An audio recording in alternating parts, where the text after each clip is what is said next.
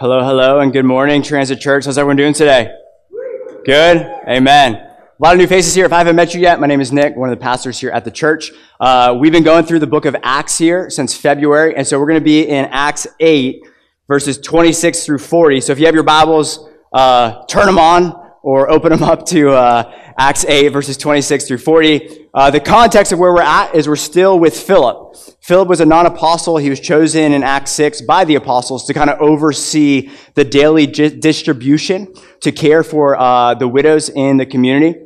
And we see Philip has been used kind of by the Lord as a battering ram for the gospel to break out of the four walls of Jerusalem and go to Samaria. So the last 2 weeks, we've been with Philip in Samaria, and we've seen how he went both declaring the kingdom that Jesus Christ accomplished through his death on the cross and his resurrection, and also demonstrating that kingdom with signs and wonders through the power of the Spirit. So what we looked at is kind of how heaven met earth at Samaria.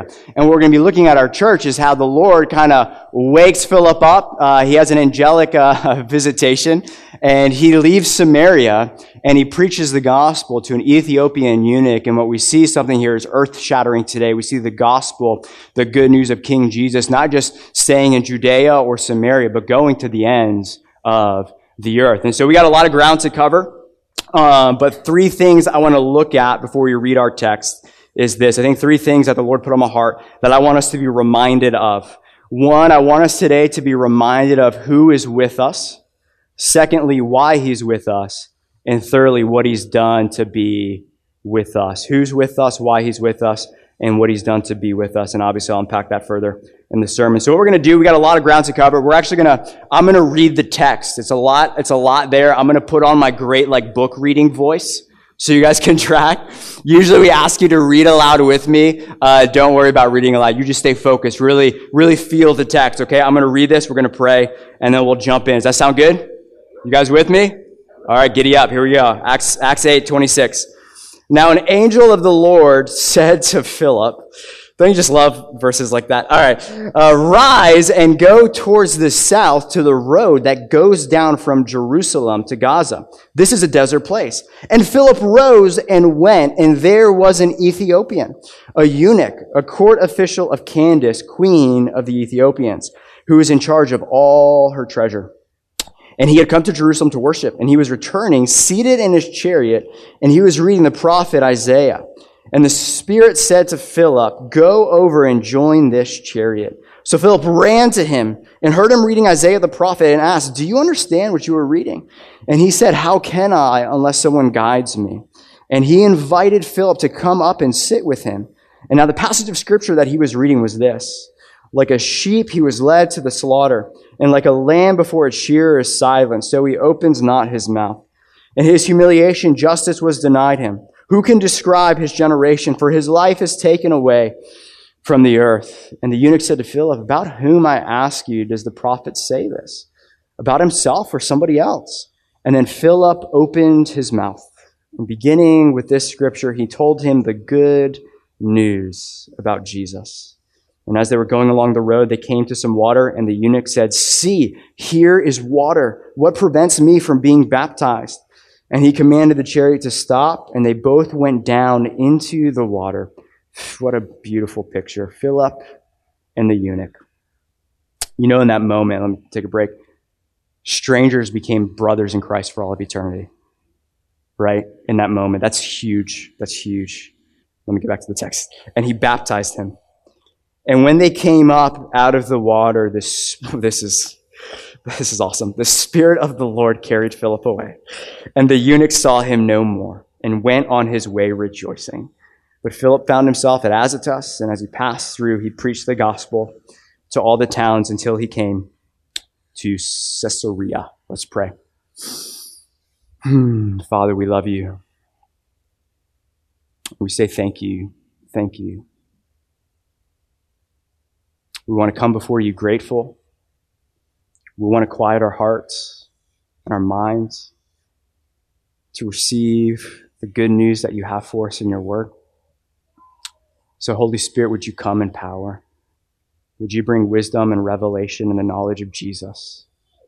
Would you open up blind eyes? Would you soften hardened hearts? Would you give us ears to hear the goodness For those of us that need a reminder of the lengths you've gone to purchase us, to rescue us from our sins, to reconcile us back to your heart, to give us everlasting and eternal life with you. Remind us, Holy Spirit. Show us Jesus. Show us his love.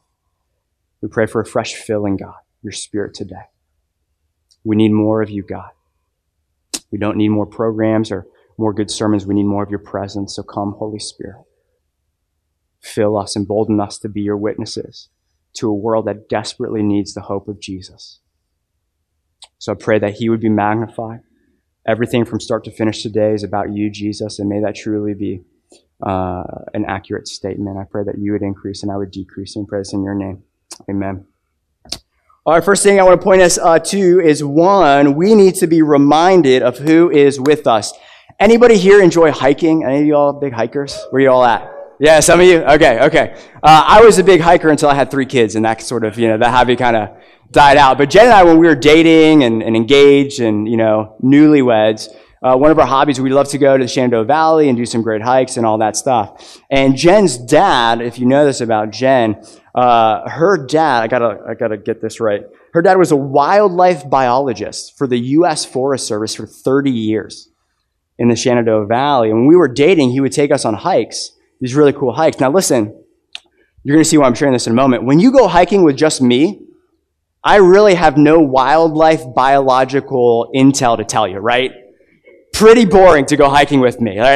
Maybe we can Google a good view, right? But the journey on the way is pretty boring. It's like, if Jen were to ask me, what's this? I'd be like, this is a pleasant shrub, or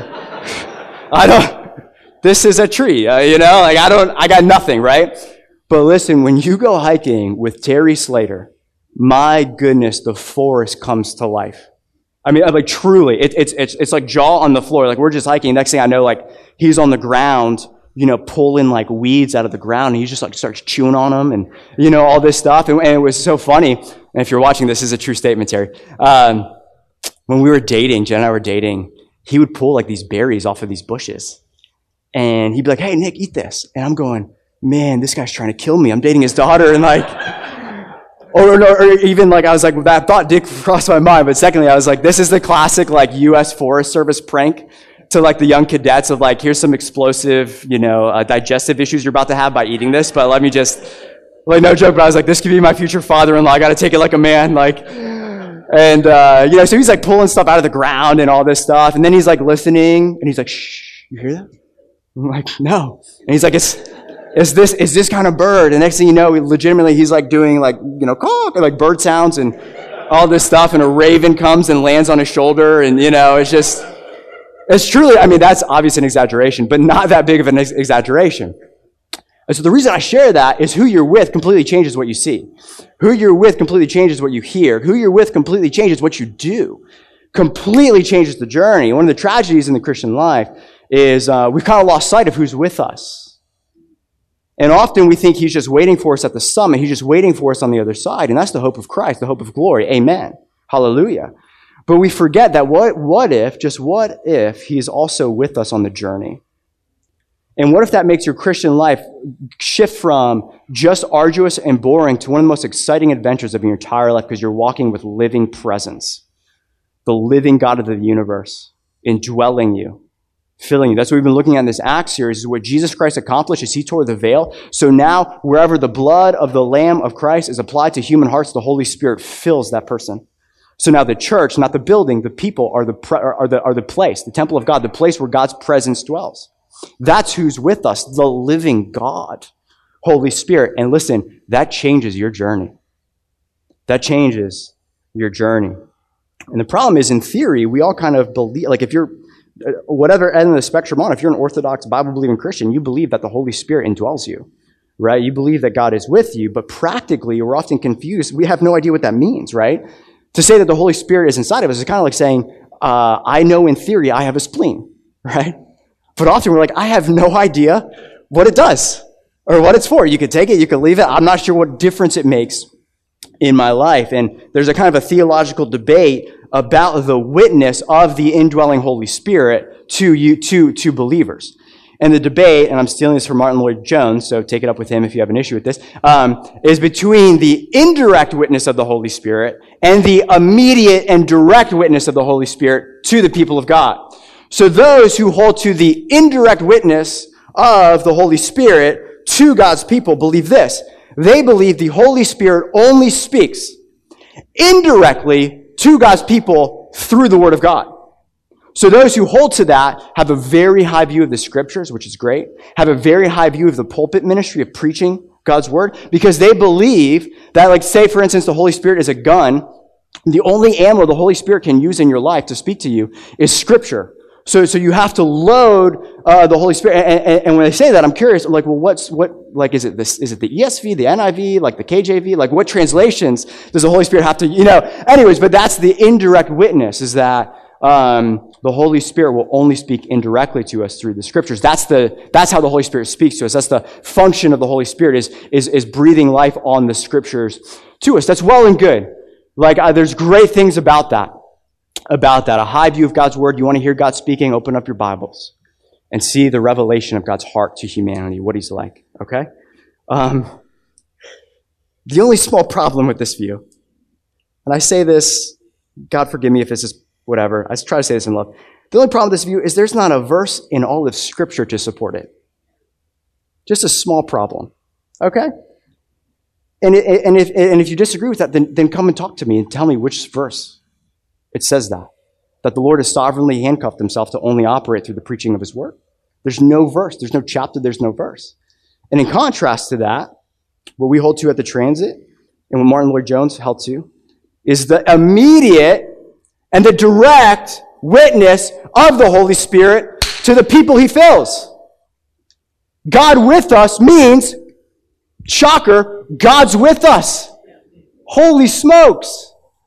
And those who hold to this position, yes, believe God has spoken authoritatively and finally Scripture is sufficient for all of life and practice. We have a high view of God's Word. And yes, we have a high view of God the Holy Spirit and His indwelling presence, that He very well can speak to you in dreams, in visions, audible voice, internal promptings, impressions. He speaks. He's alive. He's alive, church.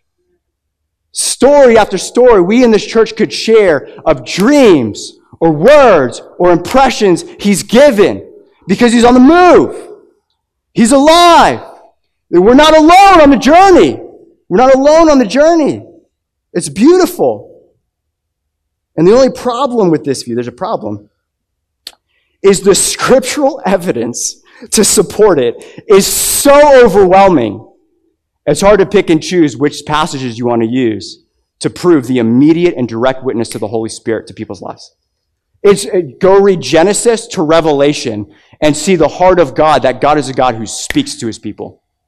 It's in the Bible. Go read Acts, right? The evidence is so overwhelming. That's the only problem with that view, is it's a crystal clear revelation of how God operates with His people. And I'm mildly fired up about it. And the plus side of this view, in my humble opinion, one, it's true. And it's what Jesus intended for His church.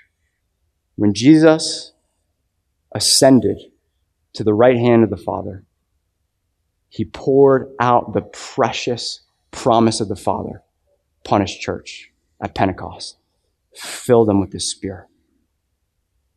Separated sinners, reconciled to God, and you see this beautiful renewal of a covenant relationship at Pentecost where the Spirit of God fills His temple, fills His people. And He stays. He doesn't leave. The same Holy Spirit Philip is operating in this text, here's a shocker, is the same Holy Spirit who fills us. He's not a different Holy Spirit. He's not a Holy Spirit of the past, a Holy Spirit who's retired, a Holy Spirit who's changed up His strategy. The same Holy Spirit that operated in the book of Acts is the same Holy Spirit today. The reason I share all that is it's glaringly obvious in this text that the only reason, watch this, the only reason the gospel went to this eunuch and then to Ethiopia as a whole is because God spoke immediately and directly to Philip. Watch this. If God doesn't speak, ain't no Ethiopians getting saved in our text today. Right? if God doesn't speak immediately and directly, and then we can say, well, thank God Philip didn't hold to the indirect witness of the Holy Spirit, because he would have disobeyed the prompting of the Lord to go and do all this, right? I mean, look at what God does in this text. The Lord sends an angel, an angelic messenger from heaven. Verse 26, now an angel of the Lord said to Philip, rise and go towards the south to the road that goes down from Jerusalem to Gaza. All this angel gives him, you'll often discover this when you try to discern the voice of the Lord. There needs to be discernment. This is often kind of vague and often kind of subtle. And all the angel gave him, it's amazing, he got an angelic visitation. The angel just gave him a road and a compass point. Like an angel appears at your bedside, hey, go westbound on Franconia Road towards Burke. And you're like, to what end? Just go do it. And then I'll show you, okay? You're just driving, you're waiting for the GPS to turn you the other way. And then secondly, we see in our text is the Holy Spirit speaks immediately and directly to Philip. Verse 29, and the Spirit, God, Holy Spirit, third person of the Trinitarian Godhead, who fills, indwells, lives with, abides in Philip, the Spirit said to Philip, go over and join this chariot. And the third thing we see is the Holy Spirit airlifts Philip to Azotus. This is crazy. Verse 39. And when they come up out of the water after the baptism, the Spirit of the Lord carried Philip away, and the eunuch saw him no more and went on his way rejoicing. But Philip found himself at Azotus, and as he passed through, he preached the gospel to all the towns until he came to Caesarea. So obviously that's nuts, right? We see Philip, gets all his marching orders, accomplishes his mission, and then it's like the Apaches come, and then all of a sudden he's airlifted out of the waters to Azotus. Just crazy. So the reason I share all that is it's easy for us. You read commentaries or you start to preach, you start to work on the sermon, and you're like, oh, there's two characters in this text. It's Philip and the Ethiopian eunuch, and Philip's awesome. And so the application is just be more like Philip, right? And listen, there's a key player in this text. A key actor, a key leader, a key guider, and his name is the Lord. And Philip, yes, is obedient. Yes, Philip is articulate with the gospel to be able to preach that through the Old Testament scriptures, the prophet Isaiah. But at the end of the day, Philip is just yielding to the Lord, to the prompting of the Lord. He's just following instructions that God is giving him. Specific instructions for specific people. And watch this map real quick. Let's pull up this map. If you can pull that up, that'd be awesome. Okay, so anyways, I'll point over there. I'll do it over here. So you see Samaria. This is where the kingdom of God has come. This is where Philip is. The angel appears and says, go all the way down this desert road. That's like roughly, I think, 100 miles. So Philip goes, he gets one word from an angel, comes all the way down here. He ends up in Gaza, this kind of area where, there's a convergence of, Egypt and Ethiopians coming north and the others going south. And this is where he encounters the Ethiopian. And then he goes all the way, the airlift, the chopper comes and drops him in Azotus, and then he goes all the way north to preach the gospel, town by town, until he gets to Caesarea. And you see all the activity on that. The reason I show that map is you see all the activity, you see all the travel, you see all the effort that went into saving and rescuing one man. And the reason there's so much travel on that map, simply put, is because of the Lord. It's because of God speaking and God moving. This is what J.D. Greer has to say about Acts. A quick read of Acts reveals that the Spirit of God is the primary actor. He guides, He speaks, and He moves. I love this line. The disciples are simply trying to keep up. It becomes readily clear that the Spirit, not them, is the one accomplishing the mission gave them in Acts 1:8. It becomes readily clear that the Spirit, not them, is the one accomplishing the mission Jesus gave in Acts 1:8. And the reason I share all that is because the story of my life is a journey. I felt like the Christian life was a journey, and I was alone. Maybe I believed I was alone, or I believed that I wasn't alone, but I was living my life like I was alone. Kind of like a practical atheist. There's a lot of us in the church today, and I still struggle with this, where we live like God doesn't exist. And if He does exist, I don't even need to talk to Him because He's never going to intervene in my life. He's never going to speak. He's never going to provide. He's never going to lead. He's never going to guide. And so they were on a very lonely journey as a church. And then there's been this renewal in my life these past 4 years. It started with a mentor friend of mine, a pastor friend of mine. And I was in the middle of this really kind of stressful season. I was in the middle of this house flip. And my buddy looks at me, and I'm talking to him, and he goes, have you invited Jesus into that house flip? And I looked at this dude like he was nuts. Probably like some of you are looking at me right now. And I go, wait, I do what now? And he goes, have you invited Jesus into what you're doing? And I said, can I do that? Does he care about, is that a thing? I was like, dude, I have the scriptures, like be a good steward, invest, work hard. You know, I have the principle, you know, I got the word. And he's like, have you invited the living God to come empower you and provide for you, and just invite him into that space and see what happens? And I thought he was nuts. I didn't even know that was on the table for believers. I really didn't. I didn't. I was just like, God doesn't care about that, right? And then I took him at his word. And this was the thread that began to just blow my mind, as I began to see the Lord provide in crazy ways. With this house flip. As I began to pray, like, hey, Lord, here are the needs today, this week, so on and so forth. And then I'd hear, and then as I would pray and I'd see the Lord answer the prayer, then I would feel this prompting. I began to discern the voice of the Lord, where the Lord would begin to speak and move on my heart. It was this beautiful kind of like budding this relationship. And it's one of the most exciting things on the planet. So practically, what does it look like, you know, to operate, to be filled with and understand the practicality of what the indwelling presence of God looks like in our lives is simply put, invite him into everything. In all things, pray without ceasing. What is that? It's relationship. It's walking in the forest with Terry Slater. And like what's amazing when you go in the woods with Terry Slater, going back to the illustration at first, is there is a wonder and there's an anticipation and there's an excitement that comes in your journey. To the point that I feel kind of stupid sometimes as I'm talking to Terry, and I'm like, you know, you're walking and you're just so blown away by everything he knows. And you're like, Terry, what's this? He's like, Nick, that's a pine tree, bro. Like, what's this? Oh my, I've never seen that bug before. We call that a cricket, you know, like not a big deal, you know? But oh, okay, cool, you know? But there's this childlike wonder and excitement. And my encouragement to y'all would be this. Is where in your life do you think there's a secular versus sacred divide in your life? Where do you think in your life God doesn't care about your commute? God doesn't care about what you have going on at work today. God doesn't care about what you have to do parenting, or, you know, invite him into those spaces, right?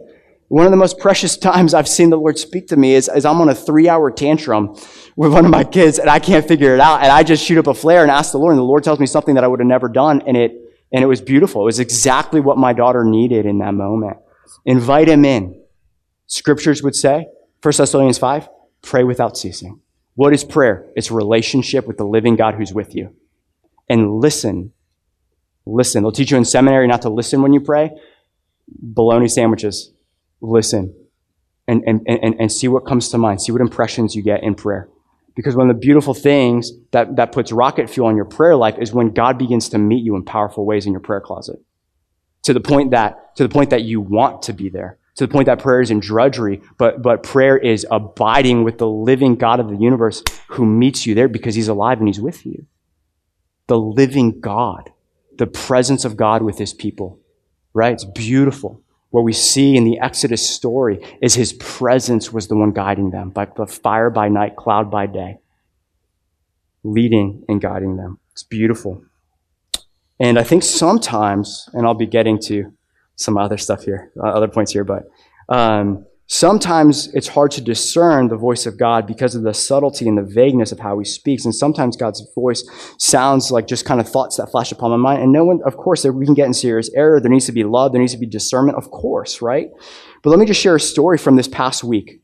So 2 weeks ago, we do this thing at my house called Wednesdays with the Word, where me and the community group leaders, and now it's open invite to whoever wants to join us, we make coffee at 6 a.m., we gather at my house, and we dive into the scripture text we're going to preach that Sunday. And it's like 5:50 a.m., okay? I have not had my coffee yet. I'm doing my pour over thing, getting ready for everyone. I have not had sometimes I question my salvation before my cup of coffee, okay? Joe Workman comes into my house at 5:50 a.m. and he's like, man, I'm fired up about Jesus, man. Just like, I'm fired up. And I'm like, bro, it ain't even 6 a.m. What are you fired up about, man? Like, there's nothing to be excited about before 6 a.m. And he's like, dude, I just woke up and I asked the Lord, hey, where are we going today? What's the assignment? And the Lord put in my heart Dunkin' Donuts.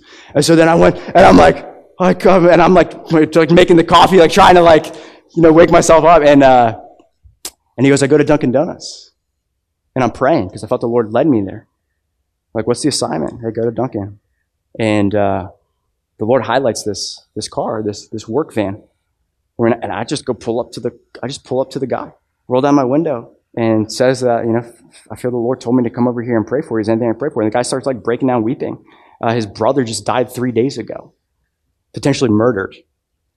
And the dude gets out of the car, and at like 5:30 a.m., before Joe's had a cup of coffee, mind you, they're holding hands and praying. And God sent, like God's love coming through Joe for this stranger he never met. God sees you, God knows you, he loves you, he's with you, they exchange his contact info, all that stuff, and then Joe comes back like, oh my gosh, like just all fired up. And that's why we want to learn to follow the Spirit's guiding. Why? Because it leads me to my second point. Is as we begin to discern the voice of the Lord, and he speaks because he loves us, it's relational, but we also see is that he speaks often to us in order to speak through us in love for other people. And that's what we need to be reminded of today as well, is we need to be reminded of why the Holy Spirit is with us. Of course, God, Holy Spirit, is with us because he loves us. And the Holy Spirit was sent to help us and empower us to live the Christian life. John 16:7. Nevertheless, I tell you the truth. Jesus says, it is to your advantage that I go away. For if I do not go away, the Helper, the Holy Spirit, will not come to you. But if I go, I will send him to you. What Jesus is saying to his disciples in the upper room is shocking. He is saying that the Holy Spirit inside you is better than me, God incarnate, beside you. He's saying the indwelling presence of the Holy Spirit, he says, it is to your advantage, disciples, that I go. Jesus, the Word that became flesh, that I go. Why? So that I can send the Helper, because if I don't go, the Helper doesn't come. If I don't ascend to the Father, I don't pour out the Spirit. The Holy Spirit inside you better than Jesus beside you is what he's saying. I stole that line from J.D. Greer. Take it up for it with him, all right? Beautiful. And so as we learn, what we see here, as we learn to abide and have this relationship with God, he'll convict us of sin. He'll remind us of Jesus and the love that God has for us. But what we see is that, yes, the Holy Spirit is with us and for us, and yes, he is for others through us. He's with us, he's for us, and yes, he's also for others through us. And this is exactly what we see in our text. All the revelation that was given to Philip was for somebody else. It was for somebody else. Everything the Lord said was for one man hundreds of miles away that God wanted to touch and to save and to show his love for. And what Luke highlights in our text is that this one man was not, quote unquote, from Philip's tribe. Meaning this, kind of outside of divine revelation in the first century, you probably wouldn't see Philip and this guy just yamming it up and chatting it up.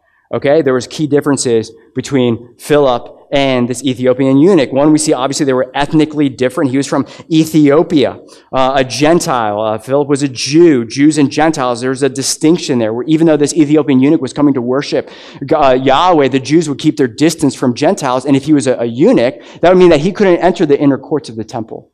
So there's still separation there. There's a difference there. He's Ethiopian. Secondly, we see he was a eunuch. That means he was castrated. Well, it means that he very well could be castrated. Usually eunuchs, historically, were royal trusted royal trusted servants, okay? And usually those royal trusted servants were eunuchs, were castrated, anyways. And so physiologically, like think about some of the gender stuff we're dealing with today, is look at the love that Jesus has for this man who is completely physiologically different than Philip, right? You want to talk about gender confusion from a young age, if that's true of this guy, and look at the love that Jesus has. First century, mind you, first century. This is radical in the first century. Radical to a Jew. Gospel going to a Gentile, going to an Ethiopian, going to a eunuch.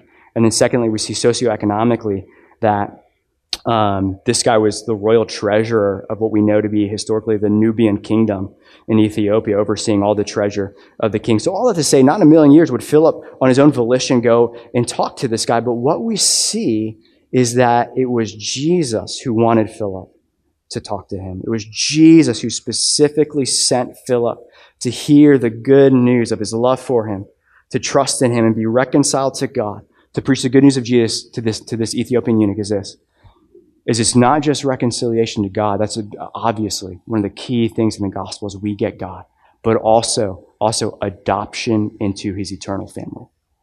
So in an instant, when Philip goes and shares the gospel with this man through the prophet Isaiah, those two guys who were once strangers now become eternal blood-bought brothers in Christ. And that's the scandal of the new covenant community that Jesus is building in Acts.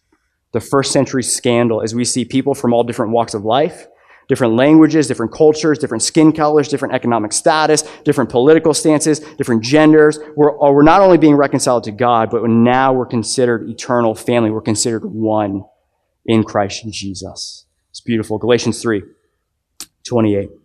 There is neither Jew nor Greek. There is neither slave nor free. There is no male and female, for you are all one in Christ Jesus. You are all one in Christ Jesus. You're here today and you love Jesus. We are one. You're my brother. You're my sister forever. No matter where you're from, who you voted for, all of those things that could divide us, the church, we are one in Christ Jesus in one body. He's reconciled us to the Father in one body.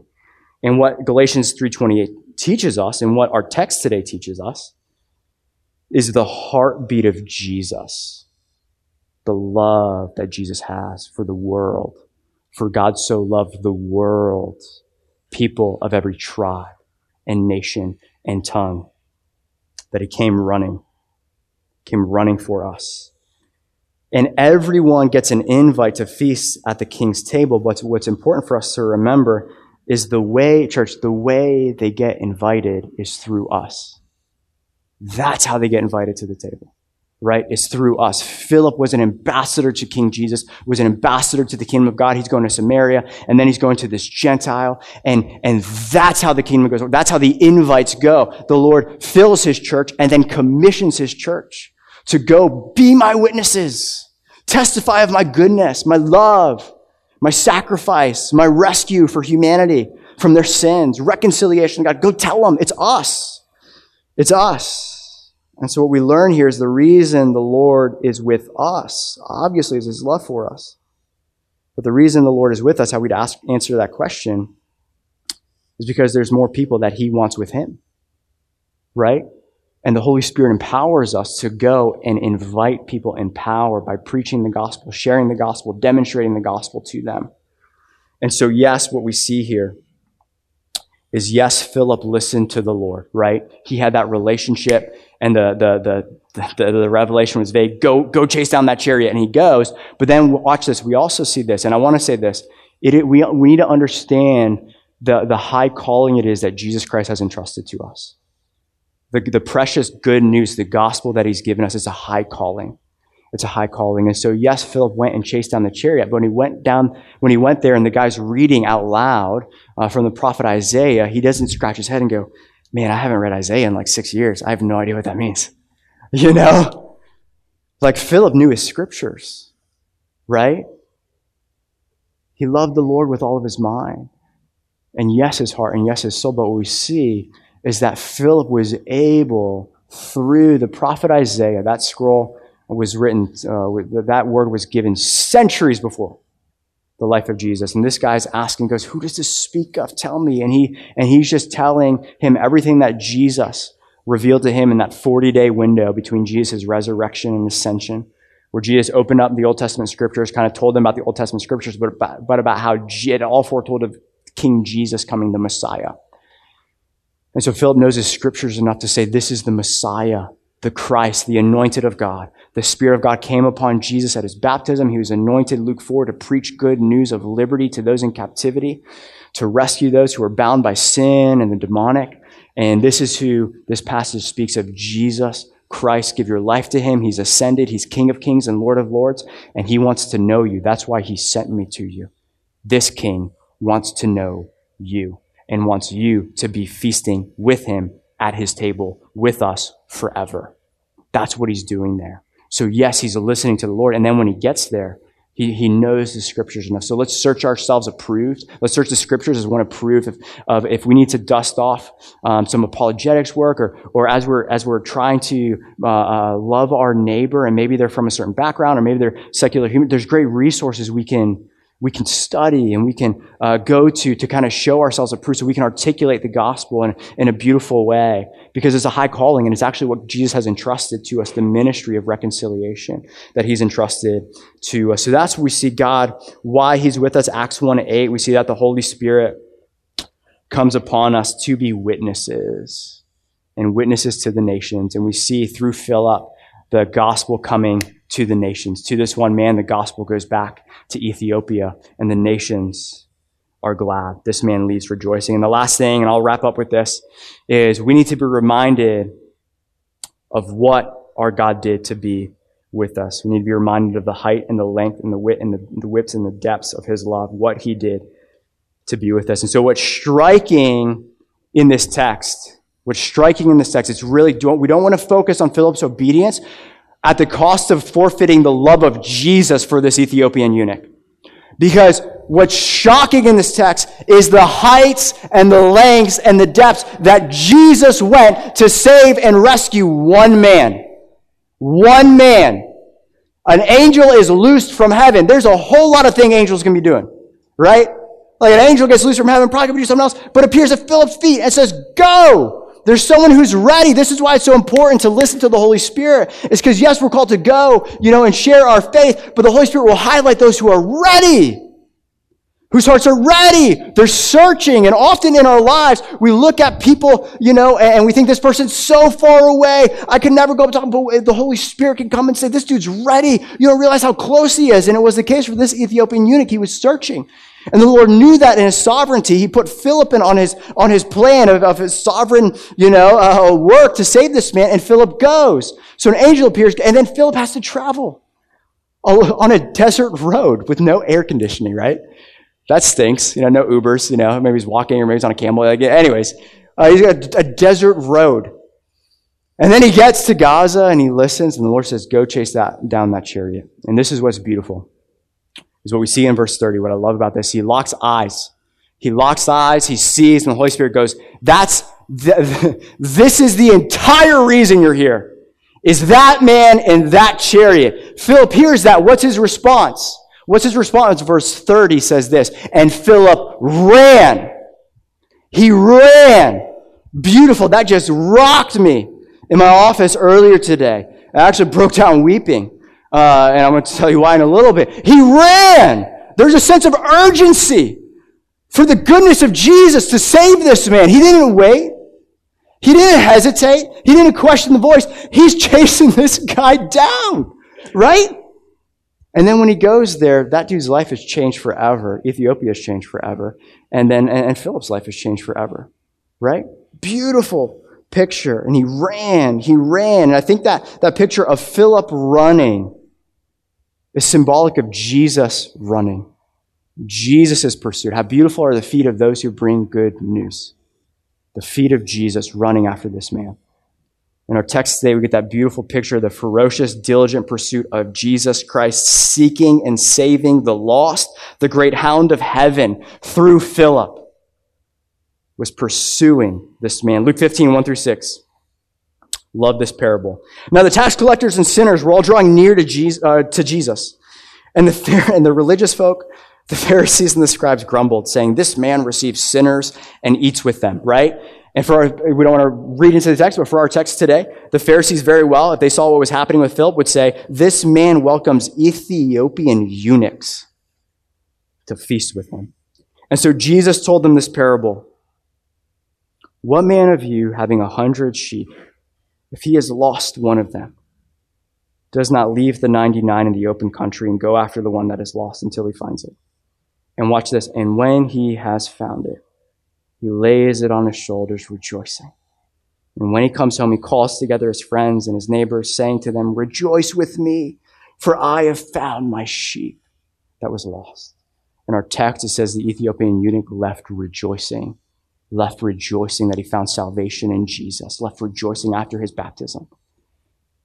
Newsflash, he wasn't the only one rejoicing that day. Jesus Christ, heavenly host, popping champagne, on the edge of their seat, looking at Philip. Come on, Philip, you got it. Come on, this moment, come on. We've been waiting. Let's go. Boom! Just love it. And I'll wrap up with this story. Last week, my kids are learning how to ride their bikes. My oldest is 5.5. My second oldest is 3.5. And we'll go on little bike convoys around our neighborhood, a little townhouse community. We don't really go far. We just kind of do laps in and out of cul-de-sacs, all that stuff. And the convoy always goes with Kelsey, who's 5.5, and then Stephanie, who's still got training wheels, and then me behind them. And, we got some rules and all that stuff that they follow, and it's all great. But Kelsey gets pretty far ahead of us.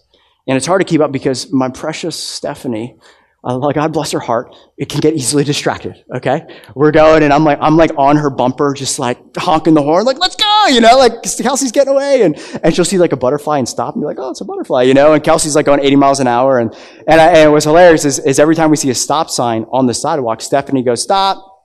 And Kelsey's booking it. I'm going, gotta go. And she's like, S-T. And I'm like, stop, Kelly. we gotta go. And so we had this moment where we're following Kelsey. She gets in the cul-de-sac, and we're right behind her. We're like 10, 20 yards, but we're around a corner.